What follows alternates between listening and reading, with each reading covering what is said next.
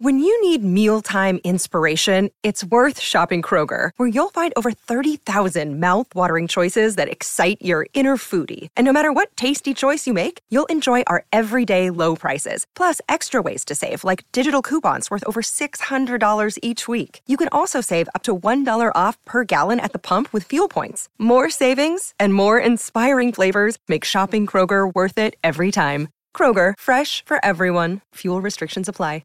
Step into the world of power, loyalty, and luck. I'm gonna make him an offer he can't refuse. With family, cannolis, and spins mean everything. Now, you wanna get mixed up in the family business. Introducing The Godfather at ChumbaCasino.com. Test your luck in the shadowy world of The Godfather slot. Someday, I will call upon you to do a service for me. Play The Godfather, now at ChumbaCasino.com. Welcome to the family. No purchase necessary. VGW Group. Void where prohibited by law. 18 plus. Terms and conditions apply. Hello, it is Ryan, and I was on a flight the other day playing one of my favorite social spin slot games on ChumbaCasino.com. I looked over at the person sitting next to me, and you know what they were doing?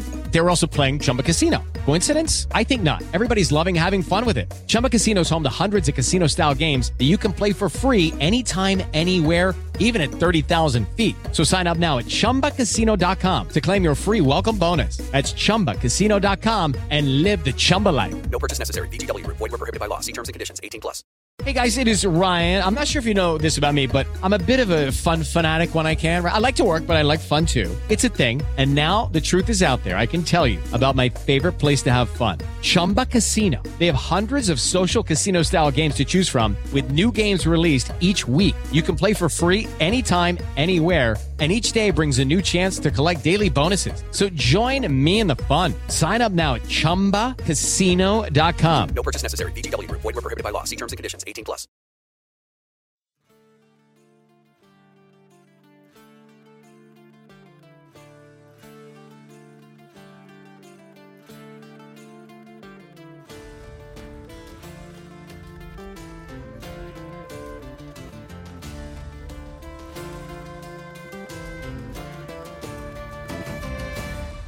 Everyone, welcome into the Dublin Denver podcast on the Mile High Report podcast network. My name is Michael McQuaid. Joining me this week on the Dublin to Denver podcast is none other than Colin Cronin and Stuart Roach. Colin, first off, how are you doing? Not too shabby. This is my favorite time of the year, I suppose, because we finally have real football on the horizon. You can allow yourself to be really excited knowing that the next time the Broncos take the field, it will actually really matter. And you know, this is where we really can allow hope, excitement to build, because it is the beginning of a new season, and you know the playoffs are there to be fought for. Yeah, Stuart, we are recording this on Wednesday, and we're talking just under or just over 10 to 12 days from the kickoff of the NFL season for the Broncos going up against Seattle Monday Night Football. Since we last spoke, Stuart said that Seattle have now got their QB1. Are you excited to go up against Geno Smith in just under 2 weeks? Yeah, I'm about as excited as I imagine Seahawks fans are to see him in action. Let's not spend too much time. Geno Smith is what Geno Smith is. And Locke, through a couple of unfortunate picks from what I could see. I think some of them didn't look like his fault. But look, at the end of the day, I think, the amount of times Pete Carroll was asked about the QB race, he kept saying Geno was in the lead. So the Seahawks fan, it's amazing. Basically, the Seahawks have literally just swapped our QB hell of last year and given it to themselves. Teddy Bridgewater, read Geno Smith. I imagine Locke will probably see the field week 5 or 6, probably have the same results as Locke had last year. Geno Smith is a terrible quarterback. He's absolutely no one's idea of what a QB1 should be. Locke has lost another battle. The Seahawks are clearly trying to win the CJ Stroud sweepstakes for next year. He was by far and away the best QB in college football. He was last year, and he was ridiculously denied the Heisman. in a decision that cost me quite a lot of money, I might add. So yeah, no, we should be beating the Seahawks anyway. We'll certainly be beating them with Geno Smith in charge. But hey, look, we're there now. We've made it through a very long. It was a long off season for the simple reason we were so excited to see Russell Wilson. We're still waiting to see Russell Wilson, but I think that was the right move. And there's a huge amount of news to get through with the cuts. There was a lot of surprises, and I think we've got a good roster. George Payton certainly seems to believe in his draft picks, which is probably the right thing to do. There's a couple of moves that I probably may not have agreed with, but yeah, and all in all, we're nearly there. We're nearly down to single-digit players now in the how many days from the Broncos social media team do we have left? Today will be the last one, I think, where it's double figures, Michael. So next, probably could have seen Kendall Hilton tomorrow, but that might be in poor taste considering Kendall's been released by the team. But whoever may have worn 9 in the past, we'll have to see. I think one of the before we move on, just around Lock, Geno Smith, and a broader point. I hope maybe people take away from it. Because stuff that goes on in the background. Okay, 2 head coaches have now decided that Drew Lock isn't the answer. There's all sorts of stuff, right, that we don't get to see. So people had this idea that Vic Fangio had this big conspiracy against Drew Lock last year. Well, why would Pete Carroll have had that as well? Is it a league-wide one there? And just in a broader sense, like, again, we've talked about that on this show. There's all sorts of stuff that goes on off the field that we don't see, and also I think that's a broader point as well, like with the guys getting cut, right? We're going to talk about the roster, we're going to talk about who we're excited about, but there are a whole host of guys who have lost their jobs out of this. Some will come back on the practice squad, but for some of them they're going to walk away from football forever now, kind of dreams broken. So there's a lot of stuff off the field that goes on. It goes into these decisions, both in terms of roster, both in terms of who plays, and all that sort of stuff. Yeah, this podcast is being recorded a day after the cuts. The deadline was 4 p.m. Eastern on Tuesday for the 53-man rosters. Some surprising news was coming out, I guess, the morning time for us, hearing that punter Sam Martin was released. I think myself and Colin, I'm not sure if Stuart as well, I had the pleasure to speak to Sam a couple of times. Really, really nice guy. Wishing them all the very, very best in the future. And Brandon Johnson, Moody, Seth Williams, Kendall Hilton have all been waived. The biggest shock for me, Colin, was the trade of Malik Reed to the Steelers. Did you see that coming? Because there were a few teams that were busy yesterday trading. The Eagles were one of them, but that was a bit of a shock. And Malik Reed, I was surprised, to be honest with you.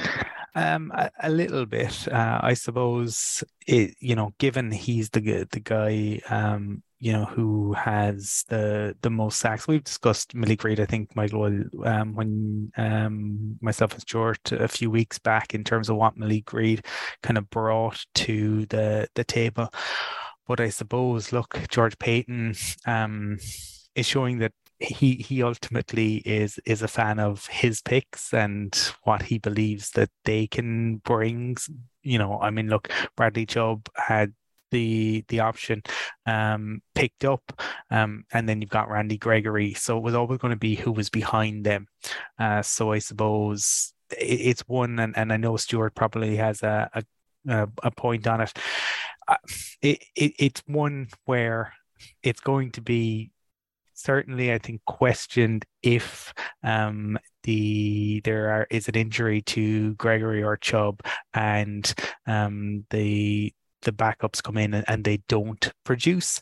I mean, that's where it all comes down to. This is why the GMs get paid the money that they do. They make the big calls. He had to decide one way or the other, and ultimately he's gone with what his own decisions rather than what the previous regime did. Stuart, what was your thoughts on that Malik Reed trade? Late draft compensatory. So we're not talking about like a third or fourth here. I was a bit taken aback by it, because I know we've got Randy Gregory now, but as Colin said, there are going to be occasions this season for every team where you will question certain things, and for me that is, I'm already questioning this, but I guess we just got to believe in what Peyton's setting up here over the next few weeks. Well, I think you brought up the two moves that I really disliked, Michael. I dislike getting rid of Sam Martin for about $1 million. I know, cap space is gold, pun intended, but I think you're taking an awful risk with a punter. I think we've had serious issues with special teams over the last few years. I think Sam Martin was, he's not Ray Guy, he's not a Hall of Famer, but he's a damn solid punter. And if you look at the punter we had before that, who was a terrible punter, you just kind of see the importance of a player like that. And I think, the new punter, I think his cap hit is 820 grand. Sam Martin's was, I think, 2 million. Sam Martin didn't want to take a pay cut, so that's the reason why they were released. We don't know what Waitman's like as a punter, because he's punted in 2 games in the NFL. So there's an element of risk with that. And I'm not really sure why you would do that. Now, I suppose the other argument is you can go and get a punter off the street if he doesn't work out. But for me, I when it comes to special teams, I'm firmly of the if it ain't broke, don't fix it mode. And I don't think you saved enough money. I don't think it was significant enough for the risk that was involved. Hopefully the new guy will be a brilliant punter and we don't have to talk about this again. But I think that was, to me, that was a risky move. I hated the Malik Reed trade for a couple of reasons. One, a 6th-round pick is, I think GMs and fans go absolutely crazy around this time of year going, oh, we got a 6th-round pick. Talk to me about the 6th-round picks that have made a huge significance to the Broncos over the last few years. Maybe a handful, but realistically, a 6th-round pick is kind of nothing.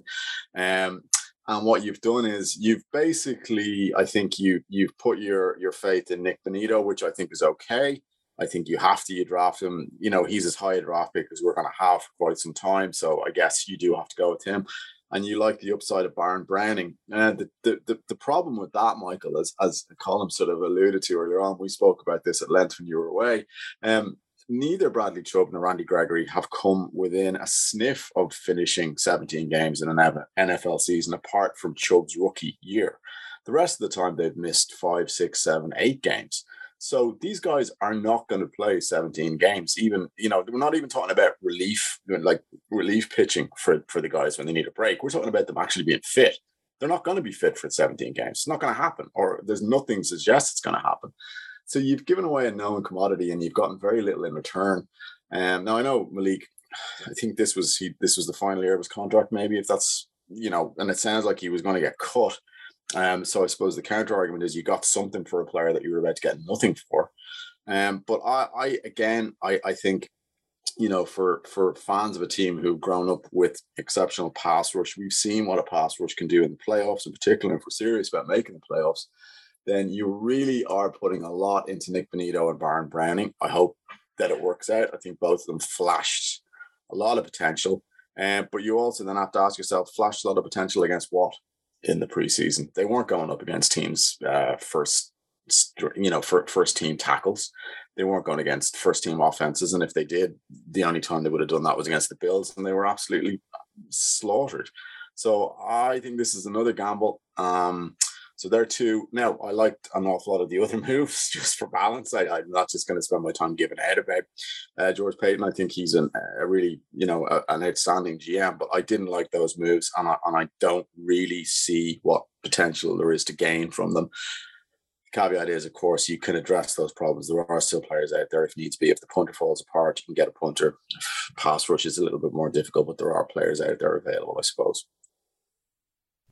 Colin, one thing that George Payton said yesterday was that he expects many of these players that were waived to come back onto the practice squad. The Broncos are 9th on the waiver wire, by the way, in case you're wondering, folks, as it stands. Do you think he's been a bit unrealistic? Like, for example, at the time of recording right now, I know Sam Martin probably wouldn't be one of those guys, but apparently he's already in Buffalo. So it seems like teams are using today to pounce, and they may look at some of these guys like Moody or Kendall Hilton, and they may just decide to try and bring some guys in instead of having lads sit on the practice squad. Yeah, well, it's kind of convoluted, right? Because depending on a player's status in terms of how long they've been in the league, sometimes they don't have to clear waivers. Given the situation in Buffalo and the mess the Bills made of that. Let's be very clear that they did make a mess of that. It's not surprising that they've looked to bring a punter with the experience and quality of Sam Martin in. He can slot kind of right in there. But some of them will definitely come back, because the guys who do, the other thing to remember is if you're now, all the other teams, right, cut to 53 yesterday as well. If they're to bring somebody in, they have to make space on their roster. So for a lot of guys, that's why they will end up coming back. Not everyone will, right? Some will definitely be targeted by other teams, but it is. It's really kind of complicated in terms of the way in which the practice squad works, the way in which waivers work, who you could have on the practice squad in terms of having veterans, having younger players in terms of what they can earn, and also the fact that too counts against the cap. So some guys definitely we will see them come back, and we know, say the likes of kind of Mike Purcell is a guy who is coming back, right? He took one for the team, and George Payton talked about that in terms of they needed to have guys on the 53 yesterday in order to be able to put them on short term IR, because if you were to do that yesterday, they were going to be gone for the season, and obviously you don't want that. So there's lots to play out kind of over the next kind of 24, 48 hours. But yes, I suppose you're running a risk, right? Because you don't know. You can cut somebody, and all of a sudden somebody else might really, really want them, so that they can bring them across. But I think it is a calculated risk for most of the guys. Okay, round two. Name something that's not boring. A laundry? Ooh, a book club. Computer solitaire, huh? Ah, sorry, we were looking for Chumba Casino. That's right. ChumbaCasino.com has over 100 casino-style games. Join today and play for free for your chance to redeem some serious prizes. ChumbaCasino.com. No purchase necessary. Void where prohibited by law. 18 plus. Terms and conditions apply. See website for details. Are you going to get this podcast out on the Wednesday? So shout out to the Mile High Report team for hopefully doing this today. Stuart, just while we are here and we stress this is the day after the cuts, is there anyone that stands out to you at the minute that we could bring in? Maybe like a high upside wide receiver or another position. Like I'm not going to say we're light in some positions, but I think we could definitely try and add a couple of players. Oh, we are light in a couple of positions, Mick. I've no problem saying it. I think you as the host perhaps feel you have to remain neutral, but no, we're definitely light in tight end and we're definitely light in cornerback. And there's no doubt about it. I know Tomlinson is a similar situation to Mike Purcell. He also took one for the team. But our tight end, I've spoken about this at length. Our tight end room is extraordinarily green. And I think if you look at the depth chart that we have, when you consider that the vast majority of NFL teams now play 3 and 4 cornerbacks regularly, you've got Pat Surtain, you've got Darby, and you've got Williams, the guy who came over from the 49ers, who's an excellent slot an excellent slot cornerback. After that, you're talking about Damari Mathis, Ojemudia, who seems to have constant injury problems, and Essang Bassey. I mean, they're all promising players, but they're also green in the sense, that they haven't seen an awful lot of game time. And I'm not sure. Ojemudia, for example, is a player though I think you sometimes look and you go, yeah, maybe it's got a click from it. There's other times he looks like he really struggles. And Bassey and Mathis are, they haven't got a huge amount of experience. So I don't know the situation. I know Howard has already been snapped up. The Bills released him yesterday. He's already gone. I'm not sure what is out there in cornerback, but Colin made a good point. We've released a lot of players. All the other teams release players, and to bring in people, they have to let go of others as well. So there might be somebody out there that you could pick up, but I would still, I'm not convinced that is our tight end room for week 1 or week 2 of the season. I don't think there's enough there, and I would also keep an eye on cornerback. So I'd have a look and see who's kind of on the market cornerback wise. It's a tricky one though, because the cap is tight. Obviously, You might need to sort of make some moves to sort of fit one in. And then if somebody comes in, as we said, somebody else has to go out. I'm not sure. The other thing as well, Mike, one of the other positions that we talked about beforehand was wide receiver. There was a couple of surprises there. I thought Seth Williams was a lock to make it, but I think they were saying that Tyree Cleveland is a better special teams player than Seth Williams. So that was one of the reasons why he was let go and Cleveland was kept. So again, you've got Cortland Sutton, you've got Jerry Jeudy, then you've got KJ Hamler, who's only just coming back from a serious injury. And after that, you've got Kyrie Cleveland, Jalen Virgil, and Montrell Washington. Now, you might bring some of the guys you released back onto the practice squad. I see Johnson has already been brought back to the practice squad, the quarterback. Brett Rippon won the number 2 job in a ding dong battle that I don't even think the lads' parents were that interested in. They're so wide receiver, cornerback, tight end. They're 3 position groups I think we keep an eye on. I don't think we would be harmed by having another wide receiver with a little bit of experience. I think that's a very, very young wide receiver group. An early veteran wouldn't do us any harm at all if there's one of them out there. Colin, that was literally my next question for you. I mean, we've got Cortland Sutton, Jerry Jeudy, Hamler, Washington, Virgil, and Cleveland, like Stuart's talked about there. But it does, even though there's 6 wide receivers there, it does seem a little light without Tim Patrick, yeah? It does, but I suppose you're looking at what they wanted to do, and I think probably what they looked at was speed more than anything. They're looking to take advantage of Russ's ability to throw deep, and to keep kind of defenses on their toes, right? To have that ability to stretch the field. The fact that we have a 1-2 punch that at running back that most teams, you'd have to say, in our division, right there, we talk about it, the strongest division in the NFL, and there, you look at as difficult it is to say, but like Adams, Renfro, and Waller is an amazing pass catching group of catchers, right? But I would say our running backs are better than I think anyone in the division in terms of that 1-2 punch. That I think will stand to us. I think in terms of leadership, it's going to be really interesting to see who steps into those roles. Obviously, you bring in Russ, and that's huge.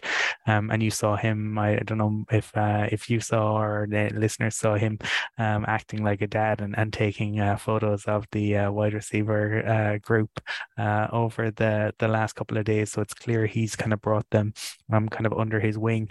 So that will definitely be a huge difference, I think, in comparison to previous years, right? The trust that the wide receivers have in their quarterback, in his ability to get them the ball, in his ability to get them the ball downfield. So if they can get open, they know Russ can hit them. So I think maybe that's why they've leaned into youth, leaned into speed, to take advantage of that Russ's arm. And I think that's going to be really important because we're going to have to score points. The way in which the NFL has gone, you can't lean totally on your defense. We've tried that for the last 6 years, and it just isn't a strategy towards winning anymore. The NFL rules mean it's designed to be a quarterback league. It's designed to score points. So that's what we want to see. Stuart, have you anything else you want to add to these roster cuts before we move on? No, I think we covered everything, Michael. As I said, there is still 10 days, so these things are in a state of flux. Like your 53-man roster yesterday, we already know that Purcell and Tomlinson are going to get added to it, so there's going to be counter moves there. So it's not definite yet. It's not finalized. It's not fixed, and I'd imagine there's some intriguing players out there. So it's still a case of watch this space, but we're nearly there now, and I think this is the last key event before real football begins. In what is it? less than a week now where the Bills are playing, I think, the first game of the season. So we're almost there. So a couple of moves still to be made. I think we've got a good team. We've got a team to be excited by, but we've a team that's by no means perfect. And I think we could still add one or two little percentages to the team just to make it that little bit better. And then I think I'd be really happy, but I'm really looking forward to it. I have to say, I'm really excited for it as well. It seems like it's been a long time coming, because I know we've been talking a lot in the off season about certain topics, and it's a bit mad that it's so close now. Is there anything else you'd like to add, Colin? I thought one of the things that was interesting this week was that there was a piece in The Athletic that came out, and it was one of those pieces where a journalist kind of talks to people around the league anonymously in many, or gives them and they know who they're talking to, but they provide them with the anonymity to talk openly and freely. And George Payton was named as the most trusted GM across the league and amongst the top 3 talent evaluators. Now we need the Broncos to show that on the field. But the fact that, people see him as being honest and forthright would have to fill you with confidence that he is, he takes that approach to the roster selection as well. So fingers crossed, this will be a year where the Broncos get back to winning football. It's definitely is the roster perfect? No. I mean, when you compare it to, say, that we saw the Bills in, week 2 of preseason, you see what they have built, but they've been building that for in the past, 5-6 years, in many ways. And you go take somebody like Gabe Davis with them, right? Somebody who was kind of their 4th wide receiver. He was considered a deep threat, and he has worked his way up now to be their WR2, and a very, very good WR2. So it takes time to build a roster like that. And remember, for George Payton, this is his second year, but you'd have to say he has done an immensely impressive job to date. I'm looking forward to it. I'm looking forward to getting both Stuart and Colin's predictions next week. Not for week 1, but for the season. No, let's go through each game. I want to hear before what you lads and myself think. I have to say, my opinions have definitely changed over the last few weeks and months. So you might be a wee bit surprised. Lads, that's it. The next show that we do will be the final show before the first game of the season, which is awesome. I know we'll probably go out the Tuesday after the first game, hopefully. So we'll get that out as soon as possible. But if you can, follow us on Twitter. Follow Colum at Colum, Colum from Cork. At Purple Heart TC is Stuart. And I'm at Michael_NFL. Please do give us a follow and have a bit of crack with us. Big thanks to the Mile High Report team for the continued support. And we'll chat to you next week. Go Broncos. Go Broncos. Go Broncos.